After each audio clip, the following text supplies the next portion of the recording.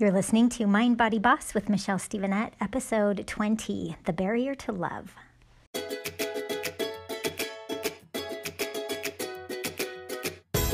Welcome to Mind, Body, Boss. This is the podcast for people who know our minds and bodies are connected. They affect one another, and the more we learn how they operate, the more we get to be the boss of our life experience. I'm your host, Michelle Stevenette. Hello, everybody. Welcome back. I say welcome back as if you're always here. I don't know. Maybe you're a new listener. I'm Michelle Stevenette. I'm glad you're listening today. I have such a good episode today. I'm really excited to share with you what I've planned. But before I do that, you guys, you know how when you eat a salad and you've got spinach in your teeth and then nobody tells you, and then you get home and you're like, I've been hanging out with people for hours and nobody told me I had spinach in my teeth.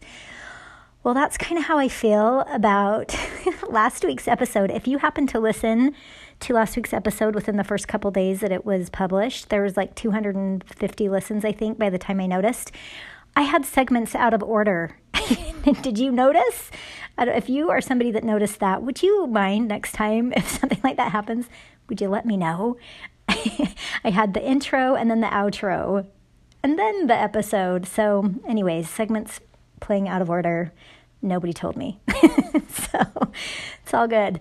It's since been fixed. So, but I'm really a buddy, right? I'm accessible. Go to Instagram. I'm One Happy Michelle. Send me a direct message. Would you let me know? Be awesome. I would appreciate it. You would be my new best friend. So help a girl out when there's things like that. Okay. That's all. The barrier to love. Okay. I love this. The scriptures teach us that the first and great commandment, upon which all the other commandments hang, is to love, right? Love the Lord thy God and love thy neighbor as thyself. And all the commandments hang on this one commandment, to love. Now, if you were asked what prevents us from feeling love, or what gets in the way of feeling loving, whether it's towards others or towards ourselves, what do you think it would be? What prevents us from feeling love? So at first I was thinking, well, it's got to be the opposite of love, right? Which we might say is hate. That would sort of be logical. And hate certainly doesn't leave space for love. But I think there's something that's much sneakier and more subtle than hate that is really a barrier for us in feeling loving. And this sneaky thing is what I want to talk to you about today, this barrier to love. And I believe it's judgment. Judgment pretends to be good and wholesome and well-intended, but more often than not, it can be problematic. And I'll explain a little bit why as we get going. But judgment does have its place, but I think the place for judgment is actually pretty rare, especially in relation to how often we engage in it. Even if we're not really aware of it, I think judgment is something that we engage in quite a bit, actually. So we'll start with judgment toward our bodies. And how often are we having judgmental thoughts about our bodies? We notice our bodies when we're getting dressed every day, or when we're getting in our pajamas every day, when we get in the shower, multiple times each day as we're using the restroom, anytime we pass by a mirror. I think most of us are continuously and maybe even relentlessly examining our bodies, or just being aware of them on some level, even if it's not super conscious. We're aware of them on some level, making judgments about them. And we have underlying thought patterns going on a lot of the time about our bodies. And so we'll talk more about bodies, but we really do have similar thoughts really about everything around us. We judge everything around us, right? We might have thoughts and judgments about how other people are behaving, or what they're doing or what they're not doing, or just even what they look like, even about our space, our environment, our homes, our relationships, our clothes, et cetera, et cetera. And we have thoughts about how we think things should be, or how we would want them to be, and we think people should behave a certain way or whatever. And so judgment really is full of shoulds. So anytime we think something or someone should fill in the blank, I would challenge you to just question that thought, because we're probably in judgment if we're thinking something or someone should be different. And when we're in that place, it's actually really challenging to access love, I believe. Maybe even impossible if we're thinking something or someone should be different. it's really tricky to also at the same time access love for them or for ourselves. All right, here's why judgment really is so sneaky. It pretends to be really worthy and well-intended because there is a place for discernment and using wise judgment, but that's another topic altogether. The kind of judgment that I'm describing here, I believe that the kind that largely gets in the way of our ability to access love, that's the kind of judgment I'm talking about. It makes it difficult to access love for other people and love for ourselves. And we usually don't even notice that it's happening. And if we happen to be aware of it, it doesn't really seem to be a problem or something we should question because it appears useful. And so judgment just shows up over and over again throughout our day, throughout our life, pretending to be useful, but it really prevents us from accessing love. One big way that this shows up in people that I've coached, I've heard this multiple times, many people feel this way, where you might sort of want to be in better shape or lose weight, but you don't want to be in judgment towards yourself. And so we feel conflicted in thinking that our body should be different because that feels like we're being judgmental towards ourselves. And what we really want is to embrace and love ourselves fully. And so we might be judging our body, but then also having judgments toward ourselves about having judgments toward our body, right? We're just layering judgment on judgment, thinking, I want to be in better shape, but I shouldn't really want that because it shouldn't matter. And I don't want to be, quote unquote, one of those people who's obsessed with trying to lose weight or be dieting or whatever. And so I hear them say that, I really want to embrace myself and love myself. And if I think that my body should be different, then I must not be accepting myself as I am. And it's this kind of ruthless cycle of judgment where we are judging our body, but we don't want to be judging our body, and so we're judging ourselves for judging our body. Do you see this? Do you relate? Do you kind of feel that conflict? So this is, I think, something that many of us, whether we're aware of it or not, have probably experienced on some level, right? Okay, so here's what I want to offer. If you relate to that, what would love do and look like? When it comes to yourself and your body, what does love really look like? Would love not care about your body? Would love neglect it or put garbage in it or just, ignore it? Of course not, right? If you are in a place of really caring for and valuing your body and embracing it and wanting the best for it, you will want to do things that support its best well-being, right? Maybe your best self, your loving self, the one that is truly accepting you as you are, is someone who takes care of your body. Maybe your best self is someone who chooses nutritious food and exercises and whatever else, not because you think your body should be different, but because you value your body and you want what's best for it. It's totally possible to accept yourself as you are in your imperfectness, in your excess weight and squishiness, and simultaneously want something better for you. When we take away the judgment, it takes away the conflict, and you have just love. Love for your body, valuing it, understanding it, and love for ourselves.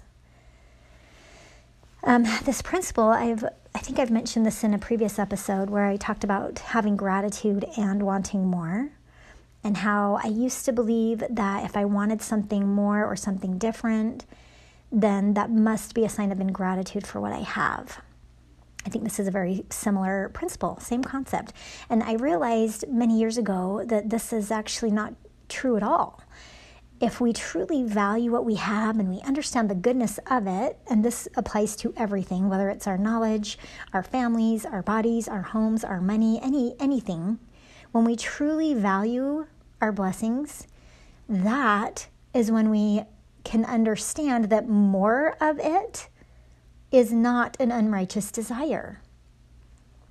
Having a strong and healthy and lean body, or anything else that you might want, because you value it and you understand how it serves us and how it helps us serve those around us, is absolutely in line with seeking after that which is of good report or praiseworthy, right? It is okay to seek after those things. I think the problem we have in seeking things like a healthy body is that we might question what our motives are. We might be afraid that we're being worldly or that it really is unimportant or vain. And there could be elements of that. And so therefore shame jumps in to just like halt your progress, halt our action. And we just need to get back to love, having love in our hearts and in our minds for our bodies and for ourselves. Might be easier said than done, right? So I'll get there. I have a couple of ways to help you access that. But if we are in a place of judgment towards ourselves, then we experience judgment, right? We are feeling judgment, and that will translate into our experience of everything around us. And I believe that this is why the scriptures even say, judge not that ye be not judged. Because if our minds are in a place of judgment, our minds are going to judge everything and everyone, including ourselves. And the verse that says, love thy neighbor as thyself, this implies that you love yourself. If you don't love yourself, is that the way you're supposed to treat your neighbor? No, we would never treat our neighbors as poorly as we often treat ourselves, right? And think how much better and more fully we can love them if we are loving and caring for ourselves.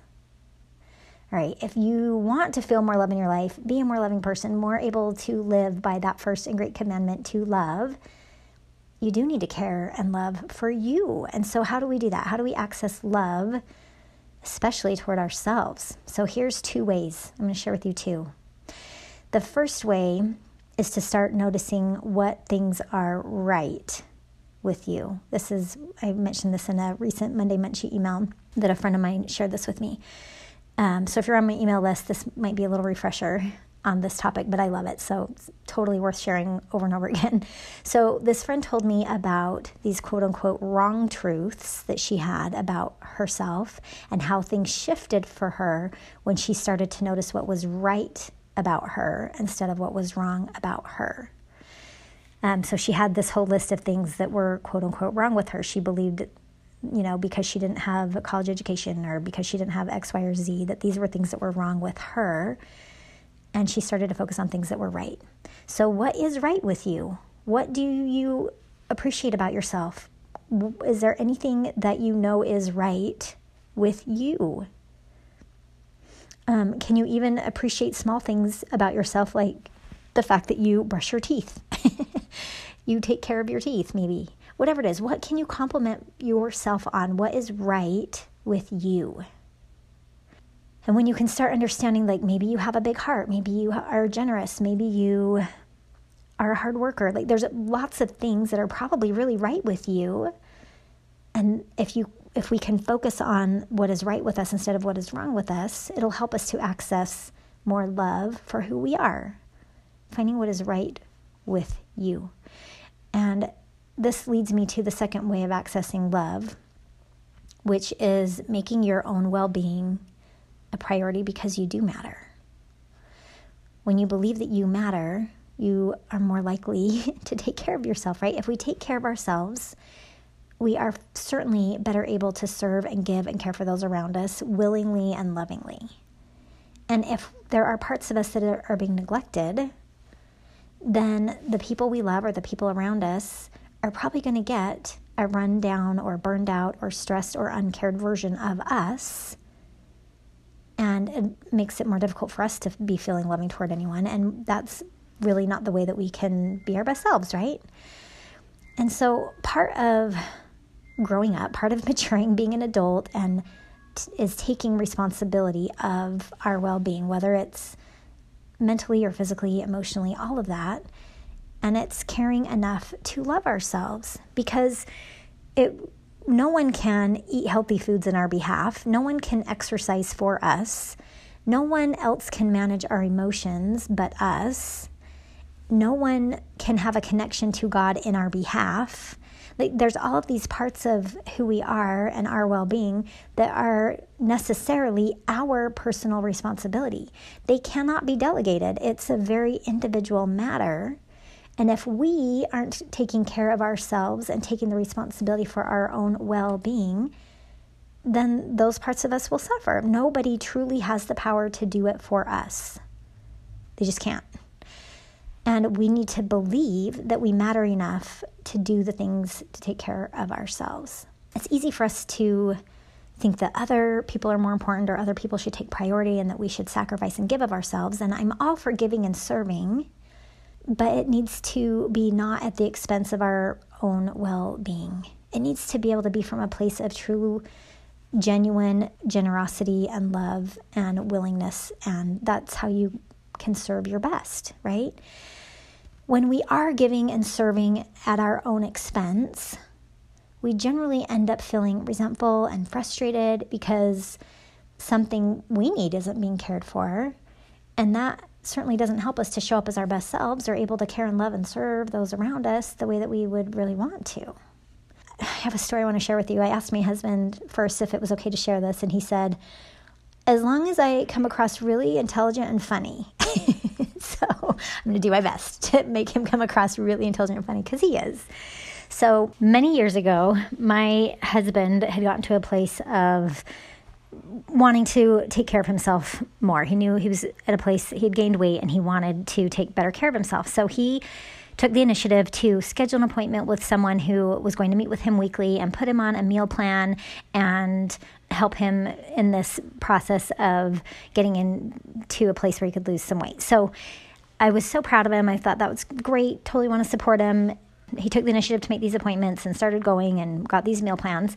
And then, as the loving, supportive wife that I wanted to be, I jumped in and took his meal plans, and I grocery shopped, and I prepared all this food, and I cooked everything, and I packed all his lunches, and I basically took the ball and ran with it. And he did lose weight, and at the end of the program, all hunky-dory, he had lost the weight he wanted to lose, and things were well, and he was like, hey, I got it from here, I know what to do, and we'll just keep moving forward. Well, I did not continue to make all of his lunches and snacks and all of that for him, and he was like, I got it, don't worry, like, I know what to do. And so I kind of phased out, and what would happen was he wasn't really in the habit of doing that, and he hadn't really gotten into this place of, making that a priority for himself.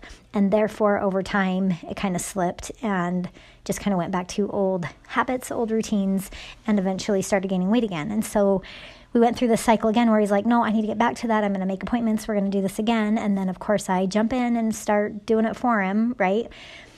And we've done this a few times, and I just barely realized the disservice that I had created for both of us, truly, where here I was taking it upon myself to do the care for him as opposed to allowing him to take care of himself the full way. He basically had taken the ball, started running, and I took it from him and tried to take it the rest of the way. And, intentions were all good, and it worked to an extent. However, the making himself a priority just didn't actually become a habit for him, because I had stepped in and because he didn't take on that responsibility for himself either. So as I got to this realization, I wanted to share this with him, and because I did get to a place where I was starting to feel a little resentful when he'd say like, hey, I want to do this again. I was like, great, now I have to be in charge of it. It's not going to work unless I do it. Why is he not doing it himself? I want him to do this himself and take the initiative, and why, it's only going to work if I do it. It shouldn't be my job. And so, did you hear the should? The sneaky judgment creeping in. And so I'm not really in a place of love about this anymore, right? Okay, so a couple mornings ago when this sort of epiphany came to me and I wanted to share it with him, I did, but short segue just to give you full context of the humor here. We're laying in bed a few mornings ago, and we were awake, but we hadn't gotten up yet, and we were snuggling, and he tells me that I smell good. I'm like, oh, that's cool. I smell good in the morning. Who smells good in the morning, And within the next split second, this is what goes on in my head. Like, okay, he just paid me a compliment. I know he likes it when he pays me a compliment if I give him a compliment back. So I should give him a compliment back. In fact, it's sort of a joke of ours that I'm a really terrible compliment giver. But he told me I smelled good. So I should tell him that he smells good. But I'm like, well, he actually doesn't really smell good, but he doesn't really smell bad either. I guess he just kind of smells neutral. Do I tell him that he smells neutral? And so I start giggling, and, this happened, mind you, in a split second. I start giggling, and he's like, what's so funny? Because he just told me I smelled good, and he's like, what's so funny? And so I proceed to tell him the dialogue that just ensued in my mind about telling him that he smells neutral. He's like, you're the worst compliment giver ever. Just adding evidence to the fact that, see, his love language is words of affirmation. And I admittedly do not give words of affirmation to the degree that I think he would like. And so I am a terrible compliment giver, apparently. So you smell neutral. So anyways, fast forward, same morning, about 30 minutes later, we're in the kitchen, and I'm telling him this epiphany I've had about this disservice that I have realized that as I've stepped in and ran the ball for him, I've sort of prevented him from, taking that ball that he started running with and taking it the full way of, really making himself a priority in this way. And so I've been telling him this whole spiel about all of it. When I get to the end, he's like, you know what I think about this conversation? And I'm thinking, he got it, like we're done, because sometimes I explain unnecessarily, like more than I need to, and so that's the response where he's like, I got it, we can be done. So I'm like, you're done? And he goes, neutral. I feel neutral about this conversation. So that's been our new inside joke. I texted him last night. He's on a guy's trip right now, and I told him I think he's hot. And he replied back, thanks, I love you, and I think you're neutral. So we're neutral at our house. So there's a little glimpse into the marriage of Mark and Michelle Stevenette. All right. The barrier to love is judgment.